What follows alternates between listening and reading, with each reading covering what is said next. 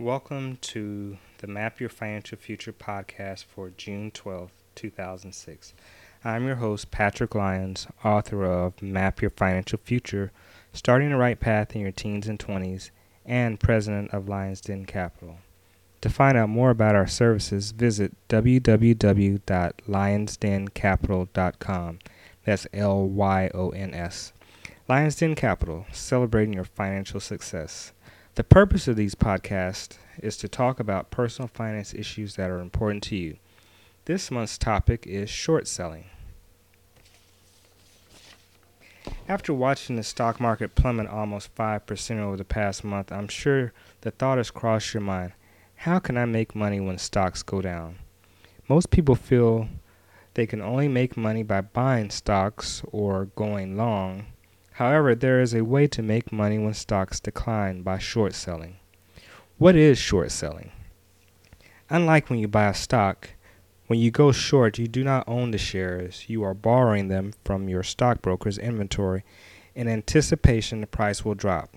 If the price falls, you make money. If the stock rises, you lose money. For example, if you short 25 shares of PDQ Company when the stock is $100 a share, and the stock falls to $90 a share, you would have made a $250 profit. That's $10 a share drop times 25 shares. However, if the stock price rose to $110 instead, you would have a loss of $250. At some point in time, you will have to close the transaction by buying back the shares you borrowed, or as commonly referred to as covering the short. You can think of it as a loan transaction. When you borrow money from a bank, you have to pay it back at some point with interest. The same holds true for short sales.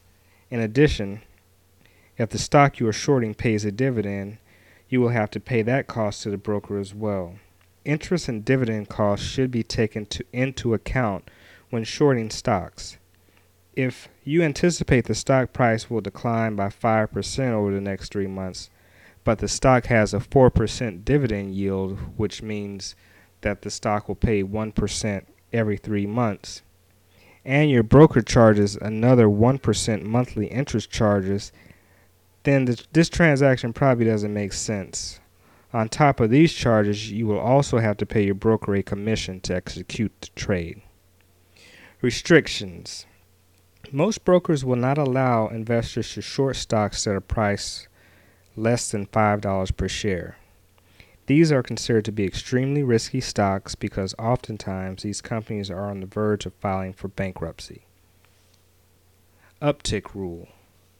Individual stocks can only be shorted on upticks, which means the stock has to go up in price prior to your trade. So if the price of PDQ rises from 100 to 101, you would be able to short the stock because it went up in price. Had the stock fallen from $100 to $99, your trade would not have been placed until the stock rose again. This rule was put in place to prevent investors from driving stock prices down in a falling market like the stock market crash of 1987. However, exchange-traded funds are exempt from this rule, this uptick rule, which means they can be shorted whether it is moving up or down. Shorting as a method of hedging.